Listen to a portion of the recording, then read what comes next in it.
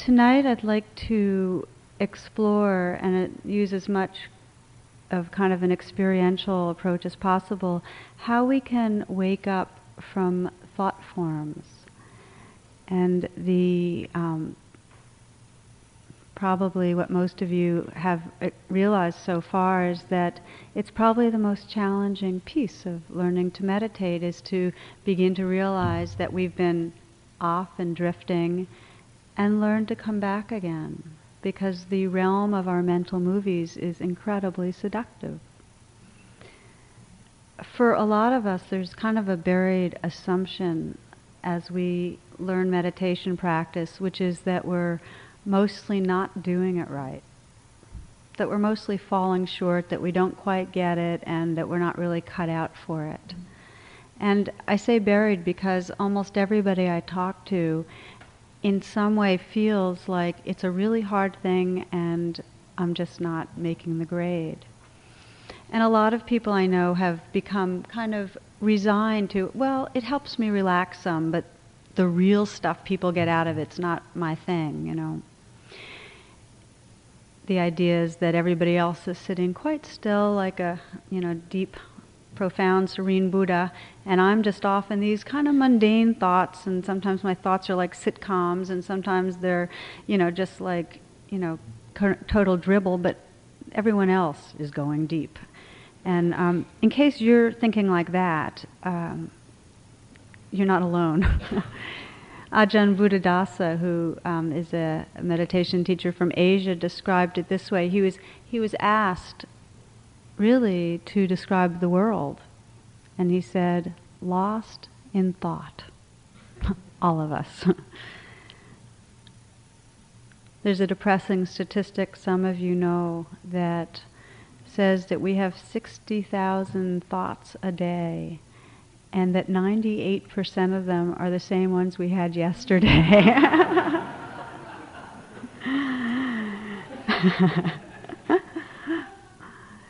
Now, even if you question the research methodology, which you might, there's something about that resonates.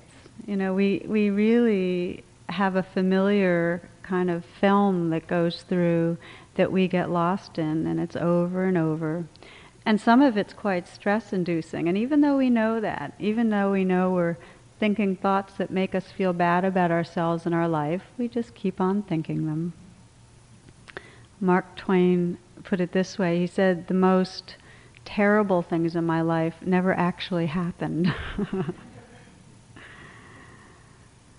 So what we do here in practice is acknowledge that this is the given. The given is that we get lost in thought, and that there's absolutely not only is there nothing wrong, it's like having a heartbeat or something like that. It's what makes us distinctly human in terms of the sophistication of our thoughts, and there's wonderful creative parts of it. But we do get lost and under the control of these thought processes. So we'll explore how meditation really is an invitation to wake up, not to get rid of thoughts, but to have some choice so that we can make use of them, but have a much more vibrant and present and wakeful experience. And classically, these bells, these mindfulness bells, have been part of the paraphernalia. They've been used as a way to bring us back. So as I talk, and we'll do some exercises and meditations, and so this isn't all talk. That would be a real problem when you're talking about thinking. Periodically I'll just stop and let that pause be an invitation, using the bell, for you to kind of explore dropping everything, whatever thoughts, whatever ever is going on, and reconnecting. Because that's the muscle we're developing, this capacity to kind of let go and arrive again in sacred presence, to come back. And if we can learn it here, if we can kind of catch on to just dropping it all, and it takes some real willingness to let go, we can begin through our day to wake up more and more. So more of our life is real life. We're here for it. Ready?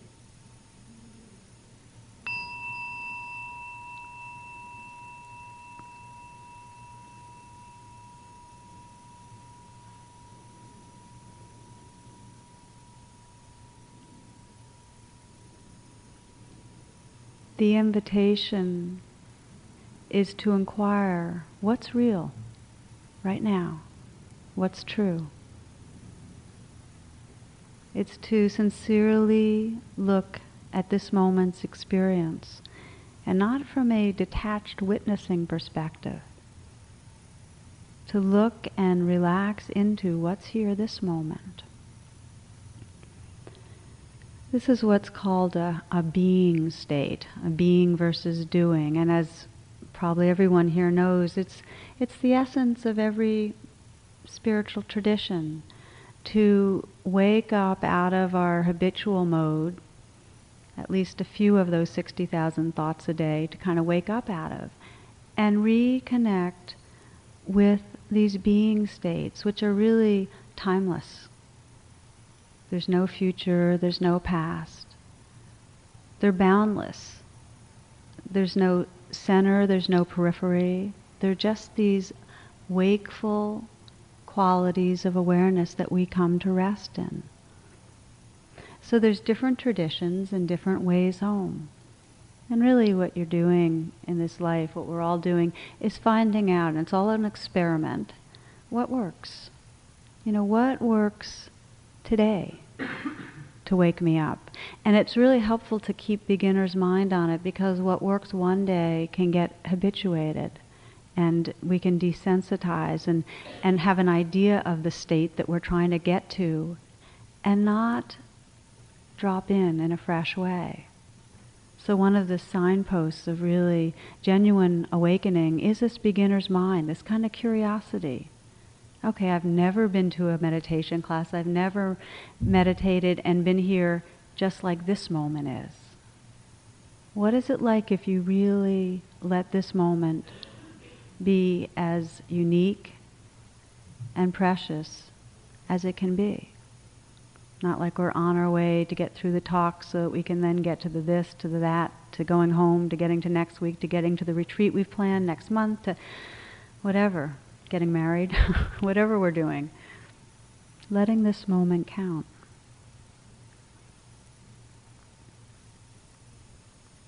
So every spiritual tradition has its own style of waking us up to this moment. It could be yoga, or singing, or chanting, or sweat lodges, or vision quests, prayer. And then within it, we each find our own particular style too. But it's all not taking us down a path somewhere else. The common denominator is we're arriving in what's really, truly here now. And we have these ideas that we're going somewhere. But it's really about coming home to who we are. This unchanging awareness that is the source of our being. Now, when we get caught in the waves of thought, and this is the reason it becomes so important to work with thoughts, when we're identified with the waves, with the worry or the planning or whatever it is, the fantasy, we forget the ocean. We forget the source, what that wave belongs to, where it came from, where it's going to. And then we get small. One of my teachers, and I've never sat with him directly, but he's a teacher of mine, Punjaji, writes that you are the unchanging awareness in which all activity takes place.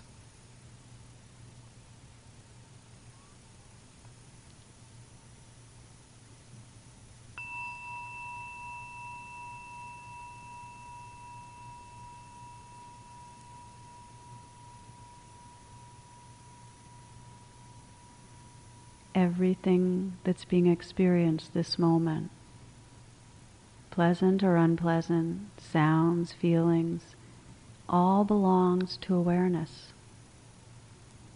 You are the unchanging awareness in which all activity takes place.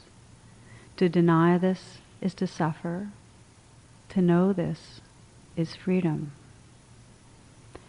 Waking up out of thoughts is waking up into this awareness, into who we are.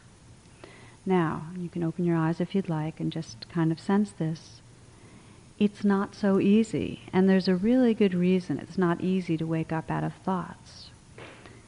Thoughts are probably the most pronounced, highly developed part of our survival equipment. We use thoughts to try to get what we want and avoid what we don't want. And because getting pleasure and avoiding pain is critical to our survival, we're very attached to these thoughts. We rely on them and lean on them and identify with them. And there's nothing wrong with thoughts being a survival tool.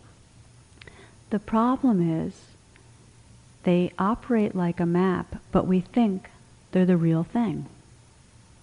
In a moment of being lost in thought, we actually think that's reality.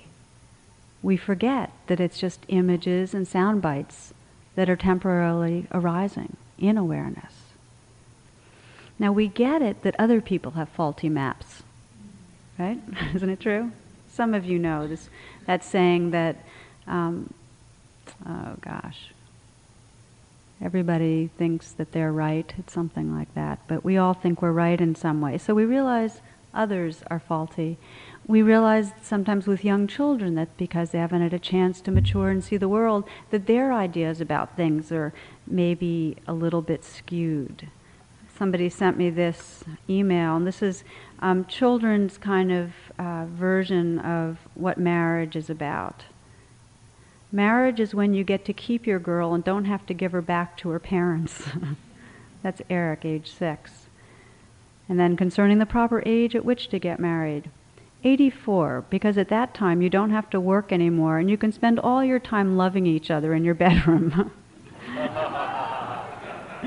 That's Carolyn, age 8. How did your mom and dad meet? Well, they were at a dance party at a friend's house. Then they went for a drive, but their car broke down. It was a good thing because it gave them a chance to find out about their values. Lottie, age 9.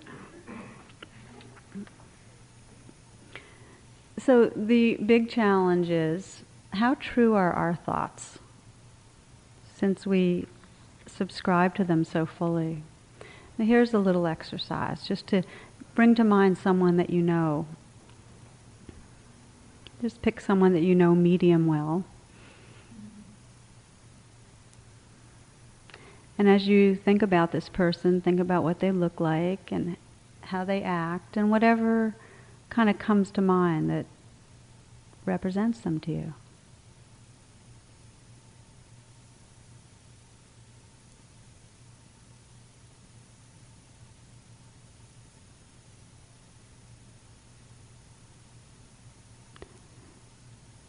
Now imagine that somebody's thinking of you this way.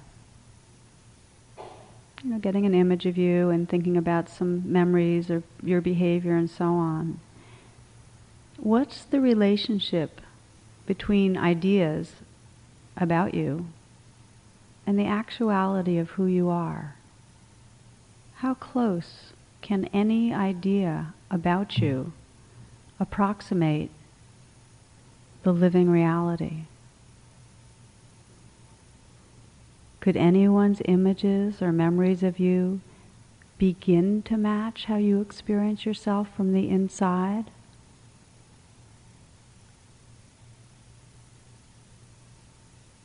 This is the difference between any map and the territory that it's meant to represent. But what happens is we go around making assumptions about the world. We make assumptions about other people based on this very thin map with not that much information on it, and without having any real understanding of who's there, what's going on from the inside. Something else sent to me recently. A lady approaches her priest and tells him, "Father, I have a problem. I have 2 female talking parrots, but they only know how to say one thing." "What do they say?" the priest inquired. "They only know how to say, 'Hi, we're prostitutes. Want to have some fun?'" "That's terrible," the priest exclaimed, "but I have a solution to your problem. Bring your 2 female parrots over to my house, and I will put them with my 2 male talking parrots, whom I taught to pray and read the Bible. And he paused, thinking fondly of these devoted birds. My parrots will teach your parrots to stop saying that terrible phrase, and your female parrots will learn to praise and worship. Thank you, the woman responded. You tell what's coming?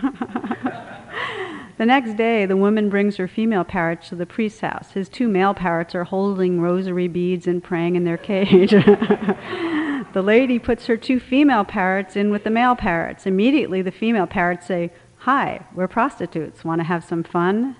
One male parrot looks over at the other male parrot and exclaims, "Put the beads away. Our prayers have been answered."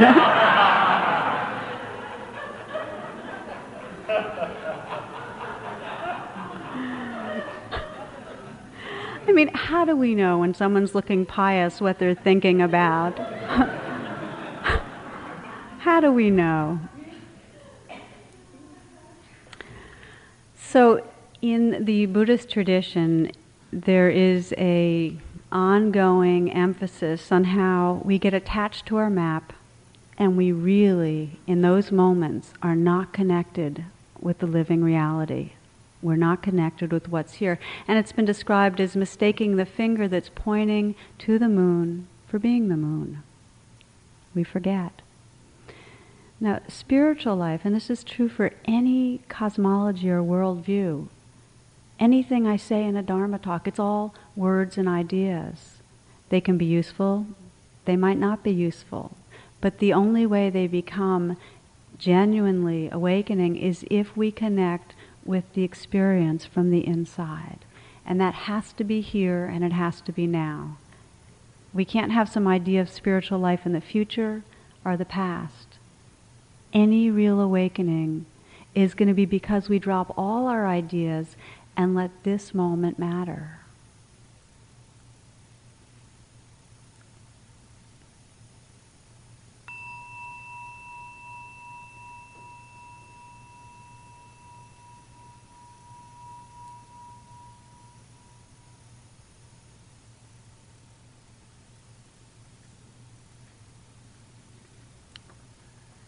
Zen Master Dogen, the human mind has absolute freedom as its true nature. There are thousands upon thousands of students who have practiced meditation and obtained this realization. Do not doubt the possibilities because of the simplicity of the method. If you can't find truth where you are, where else do you expect to find it?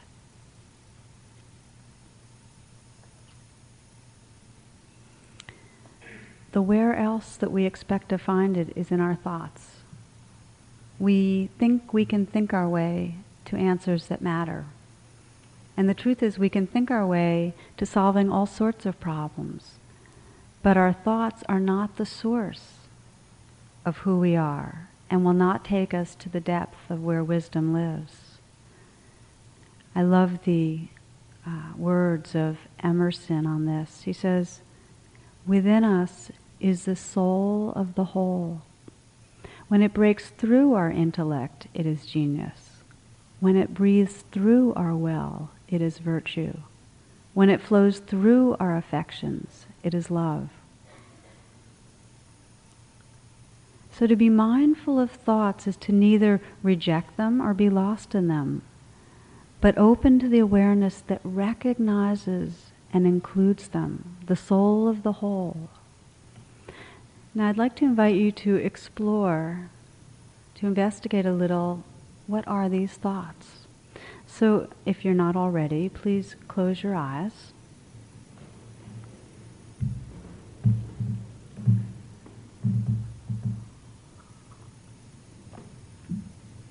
Make yourself comfortable, take a few full breaths.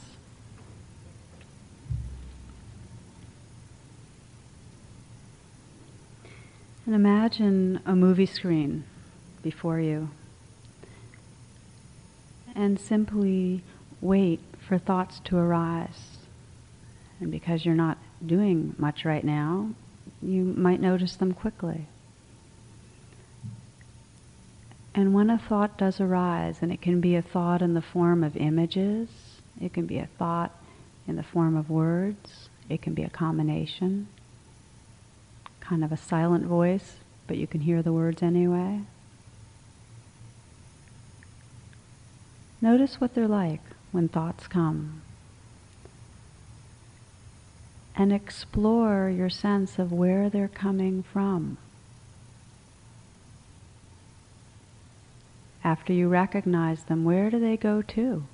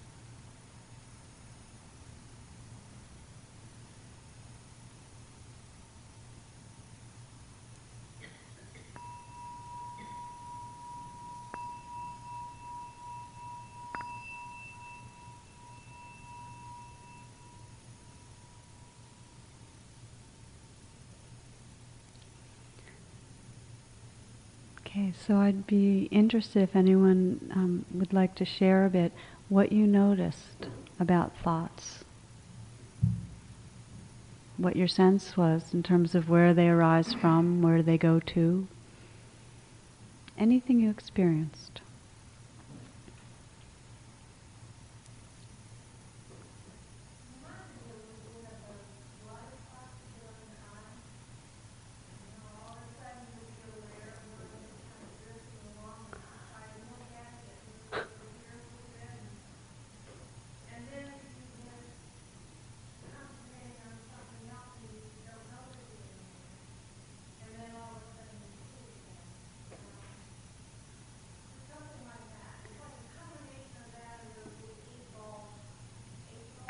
Mm-hmm, mm-hmm, mm-hmm. Yeah. Could you hear that? So there's a sense of kind of a space or a body of water or whatever, and things bubbling to the top, floating to the top, and then disappearing. When you notice them, they kind of seem to go away from your viewpoint. Yeah, thank you. What else? Yeah. Mm-hmm. And were they ongoing colors, or were they colors just when you became aware of thoughts, or what? Yeah? So sometimes when you're paying attention to thoughts, you can notice that it can be explosions of color, it can be designs, visual phenomenon. Great. What else? Where did you sense that these thoughts arose from? Where did they go to?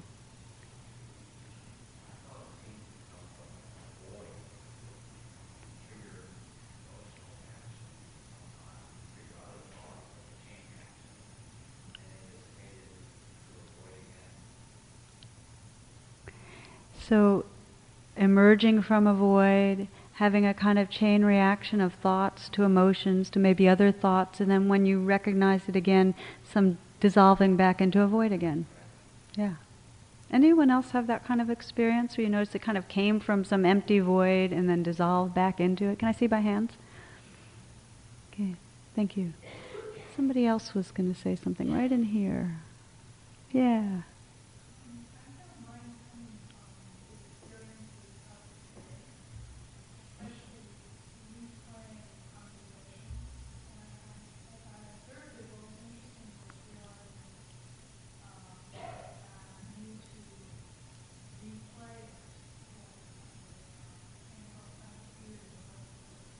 Hmm.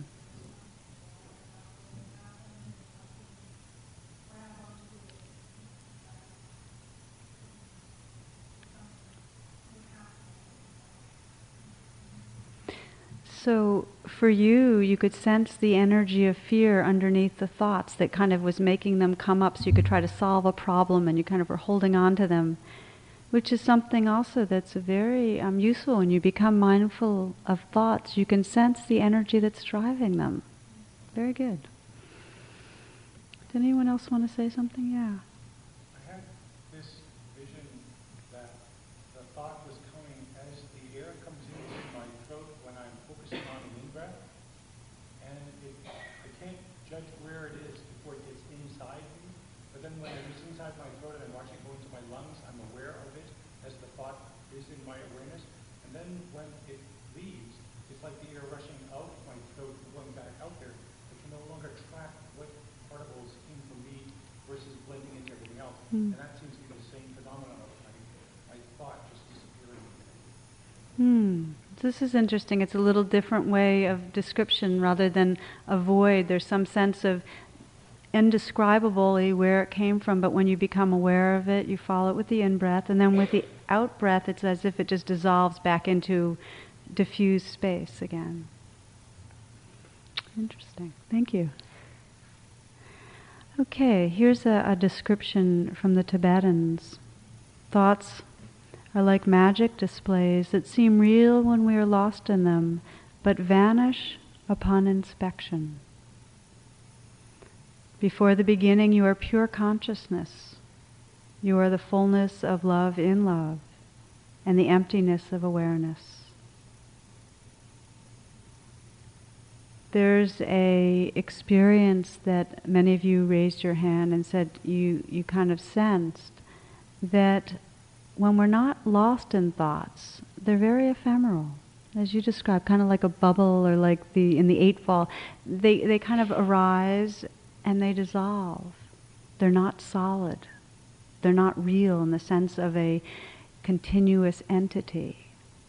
And whether we call where they come from and where they go to the void or space or emptiness or diffused awareness, what we begin to realize is our thoughts are not who we are. That we're this kind of space that they happen into, they arise and they dissolve. And the more moments that you can notice that these waves are not who you are, that they're made of the water of your being, that they're part of the ocean. In fact, they never go very far from the source, do they? They kind of dissolve right back in. In that recognition, there's a freedom. We're not at the mercy. Now, the Buddha described it that when lost in them, we're shaped and created and led by thoughts in such a way that they filter our every experience. That's the power of this mental movie that we live in. And even back then, 2,500 years ago, being lost in thoughts was like, the common thing. All day, all night. Thoughts are dreams. It's true, says one writer, we go through life thinking heavy thoughts. Thought particles tend to get caught between the ears, causing a condition called truth decay. Meditation's another form of mental floss. And then some of you know, I won't read the whole thing, it's so cute though, Thinkers Anonymous, you know about this? It started out innocently enough. I began to think at parties now and then to loosen up. Inevitably though, one thought led to another and soon I was more than just a social thinker. I began to think alone to relax. I told myself, but I knew it wasn't true. thinking became more and more important to me, and finally I was thinking all the time. Anyway, as the story goes, he hits bottom, and then he sees a sign. It's, of course, from Thinkers Anonymous, saying, "Friend, is heavy thinking ruining your life?" And then onward to recovery. But what's interesting about this is, just as many of you know, because I'd say probably everybody has addiction either very active in our own body, minds, or in someone we love, that when we go into recovery, in other words, when we let go of the behavior that we've been using to run away, what happens? We have to face what we've been running away from. So many people, there's frequently a grace period, like a honeymoon, especially with alcoholics, but then there's really facing a huge amount of difficult emotions that the addiction was medicating. And it's the same thing when we stop thinking so much. You'll notice, those of you that have been practicing, that when we go thinking, and wake up out of a thought, there can be a kind of unpleasant, queasy, scary, disoriented feeling. It's not always there, but it happens. And it's because that was there anyway, and it was driving, as one person described so beautifully, driving a lot of busy thinking. In fact, when you look closely, if you start waking up out of thoughts, you'll be able to sense that underneath thoughts, there's always an energy driving them. And if the thoughts are very charged, there's a lot of wanting and fearing going on. So when you wake up out of a charged thought, what do you wake up and feel in your body? That dukkha, that unpleasantness of wanting and fearing. There's a saying that what we want is both endless excitement and perfect peace all at once, And that we keep stirring up thoughts because there's this kind of disoriented feeling of what to hold on to. Who am I? Where am I? What's going to happen? So we keep on generating more and more thoughts to keep our world either thrilled or, filled with stimulation, or to try to calm ourselves down by worrying about things and trying to answer all our questions, plan for every contingency. So the response, Ajahn Chah describes it this way. He says 70% of our time meditating is realizing that we have to let go of something, but being unable to do it. That we know that if we're in thoughts, we're in some way removed from the vitality of our being. And as many of you know, there's no real healing that goes on if we just sidestep something. You have to go through, have to open to where the experience lives in your body in order to really make peace with it and learn from it and let go. So we know we can't think our way into healing, but it's such a habit. It's very hard to sit in the raw intensity of embodied experience. Sense again what happens when you let go of everything and just drop in.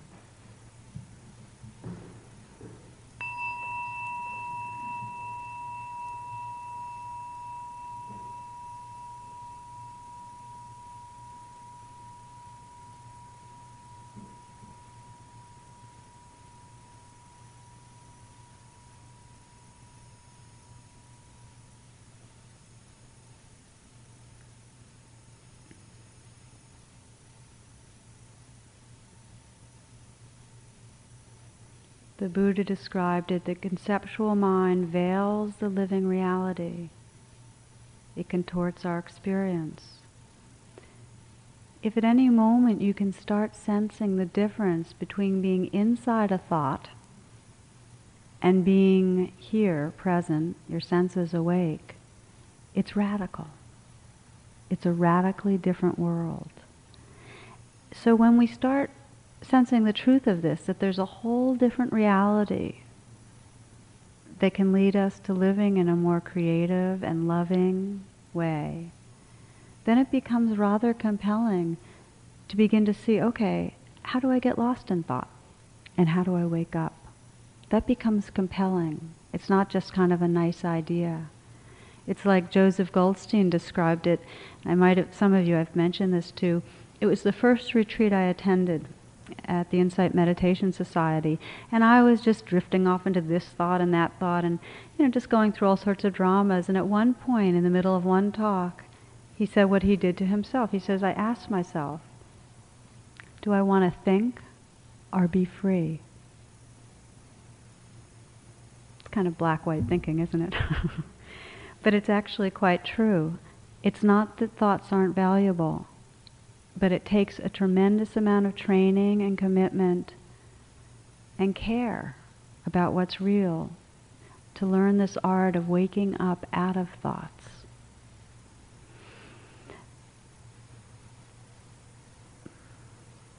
True wisdom arises in the silent awareness that's simply experiencing.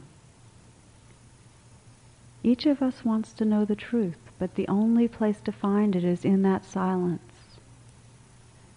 True love is felt not when we're thinking about a person, planning on the future, remembering the past. It's really beyond thoughts.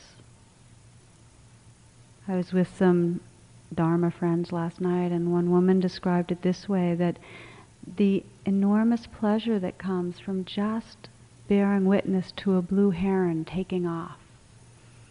No thoughts, just beholding life.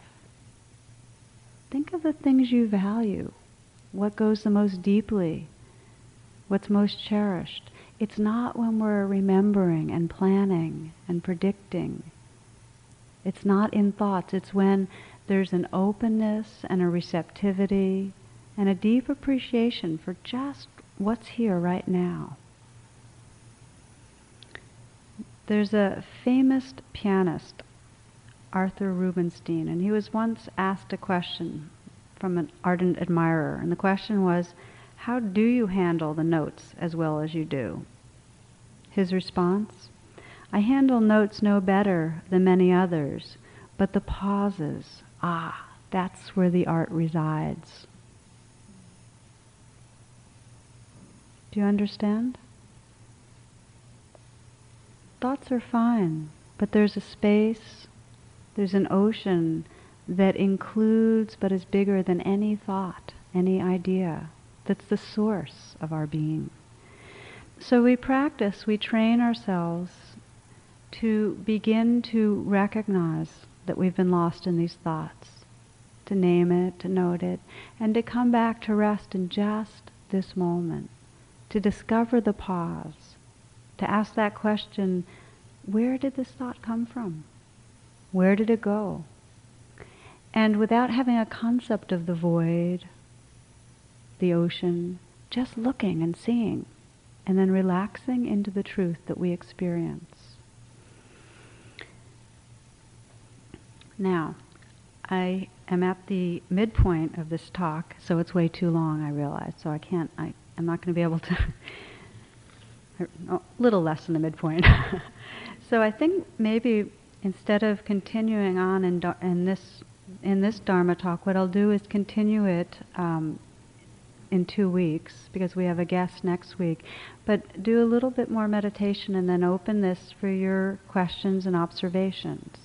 So if you need to, stretch your legs for a few moments, and then please come sitting again.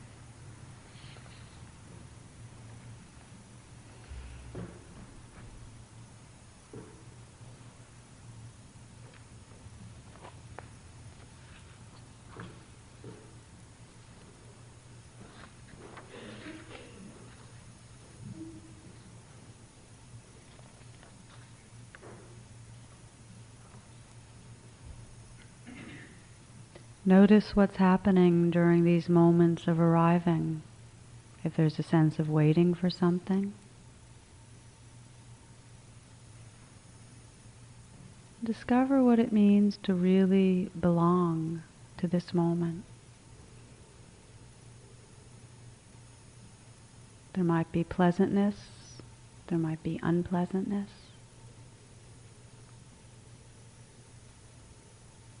There might be difficult emotions, restless, bored, sad, afraid, or happiness, peaceful, pleasant ones. And see if you can just include in awareness whatever waves are here right now, with a friendly kind of attention.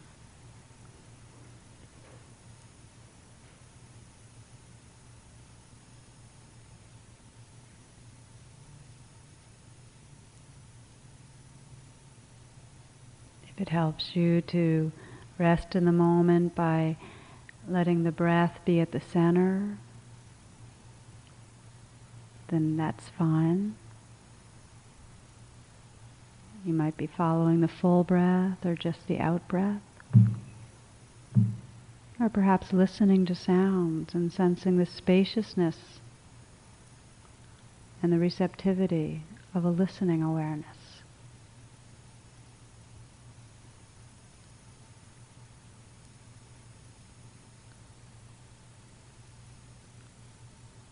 Let your intention be towards sacred presence, honoring just this moment, however it is, honestly, with kindness.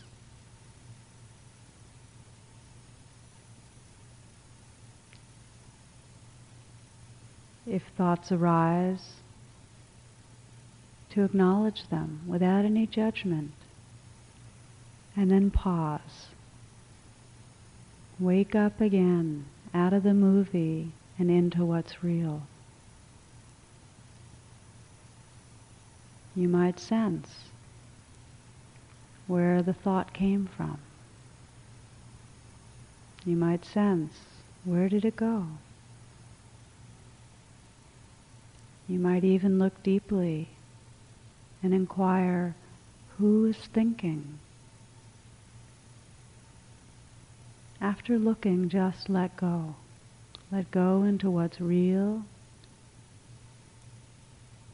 what's predominant. Just connect with this moment and this moment.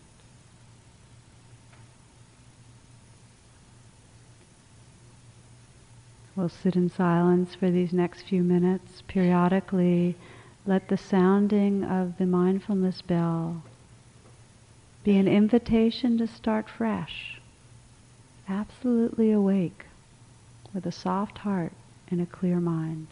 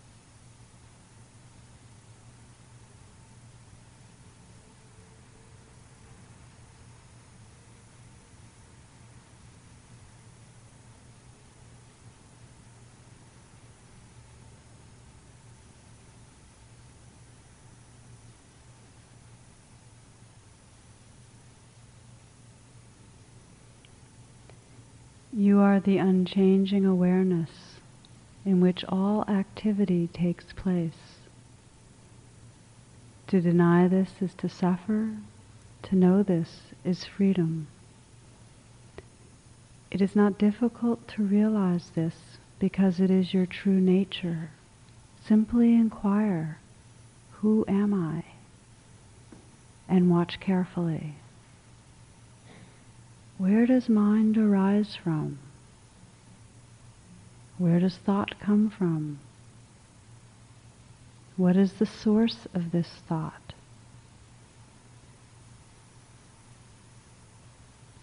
When you look deeply, you will see that you have always been free, that everything has been a dream. Here and now is your heart. As love, you abide in the cave of this heart, from where all time and space arise.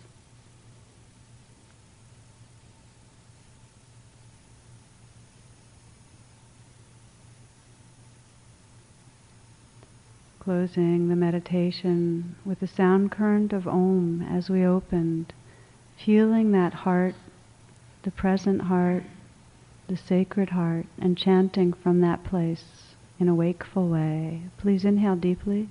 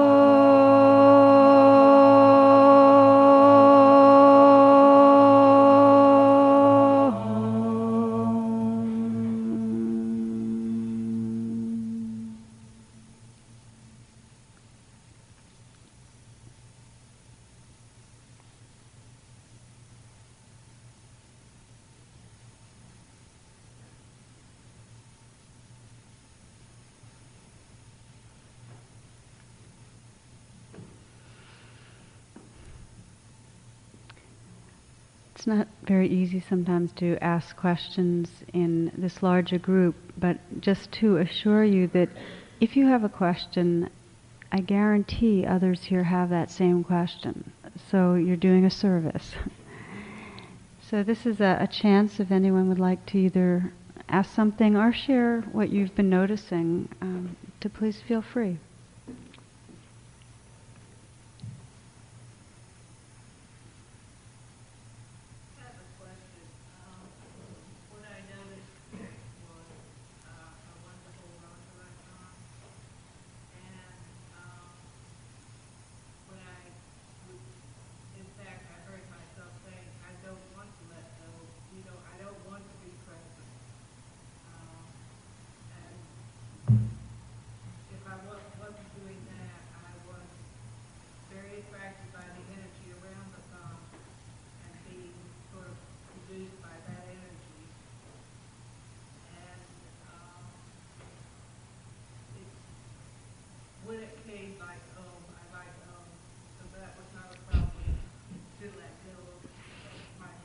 Mm-hmm. But if it's, it's something, if it's not something pleasurable, then I don't want to give it something.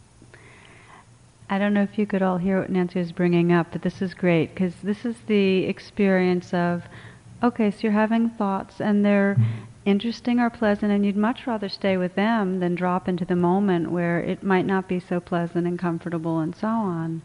And the inner voice is going, I don't wanna, right? That's an important inner voice, and we get that one a lot. So the question is, so then what? So here we have these instructions to let go, drop into where the body's experiencing, and what happens if you really don't want to, right? what I do with that is I'm always interested when I don't want to. So then the I don't want to experience becomes the place I start paying attention. In other words, I shift, I don't try to go anywhere but to right what's just presented itself, which is this kind of digging in my heels. I don't like this, I don't want to be here. And then the only thing to say is that to the extent that you can kind of say hello to that part, okay, so there's an aversion to being present. Hello, aversion. And relate in a friendly way, then it becomes interesting. You actually, and this is really whatever comes up, there's nothing that comes up that's wrong or that's a mistake or that you have to push away. And if what comes up is, I hate meditating, then you go, okay, hello part that hates meditating. And to the extent that you can have the greatness of heart to say hello and kind of in some way respect, even the aversion, there is a sense of well-being that is much greater than if you had just kind of chased down another thought. So the question comes, what are we doing this for? And if you really look deeply, we can have these temporary phases of pleasantness by staying lost in a pleasant thought or this or that or the other thing. But there's a real deep kind of confidence and happiness that comes when we get that sense of whatever comes up, I'm willing to be with it. So aversion, okay, hello aversion, and then see how friendly you can be towards it, kind of saying, come on out, let's see what you're about, not analytically, but just inviting that too to be part of the scenario. Okay, thank you. Yeah.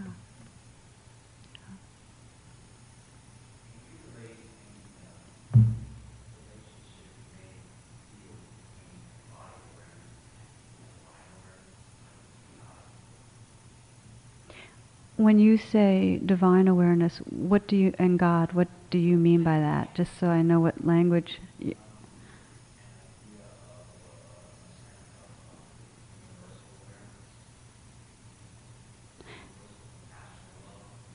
Okay, so what is the relationship then between an embodied awareness and universal awareness? Right. Personally? Okay, I'll speak to that. It's a really good question. And there is a quote I ran into recently that went something like, if we could realize God without the world wouldn't exist.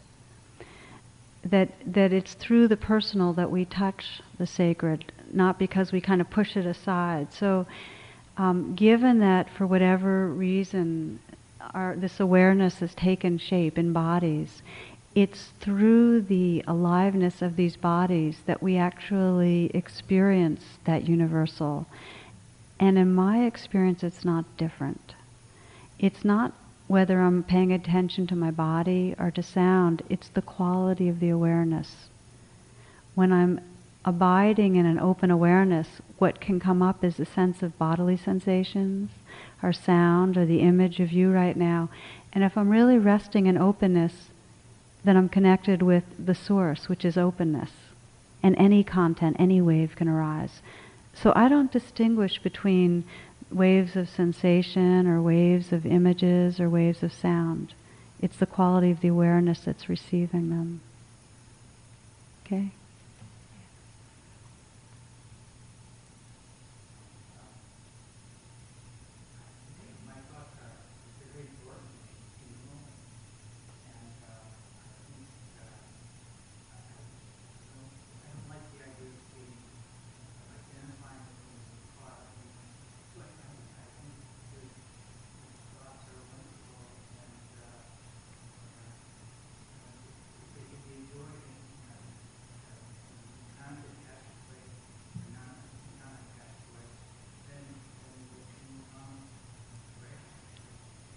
The comment is, I enjoy thoughts, and if they can be held in a way without a lot of attachment, then they're wonderful.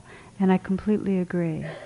And this is where we were going to go in our second half, which is that there is a intrinsic role for what's called skillful or wholesome thoughts that creates an atmosphere on the spiritual path that's quite beautiful. It's not the source of truth, but there are guides that create an atmosphere that can be wonderful. Because we are so habituated to being lost, it's an essential skill to know how to wake up out of thoughts. And so to develop a training every day where for at least a certain amount of time you're just practicing not being lost in thoughts is a really beautiful gift to your consciousness. But for Mecha of the day, your choice might not be to put aside thoughts. It might be to, just as you describe, enjoy them in a non-attached way and let them be part of the fabric of this world. So it's a really good point. And in 2 weeks, when we go back in, I'm going to be talking a lot about how to discriminate between wholesome and unwholesome thoughts and how you can use thoughts in a skillful way to really deepen your practice.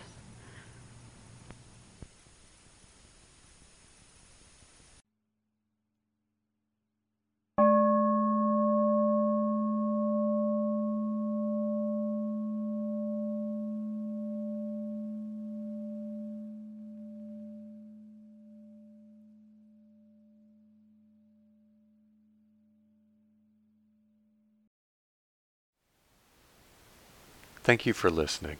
To learn how you can support the teachers and Dharma Seed, please visit dharmaseed.org/donate.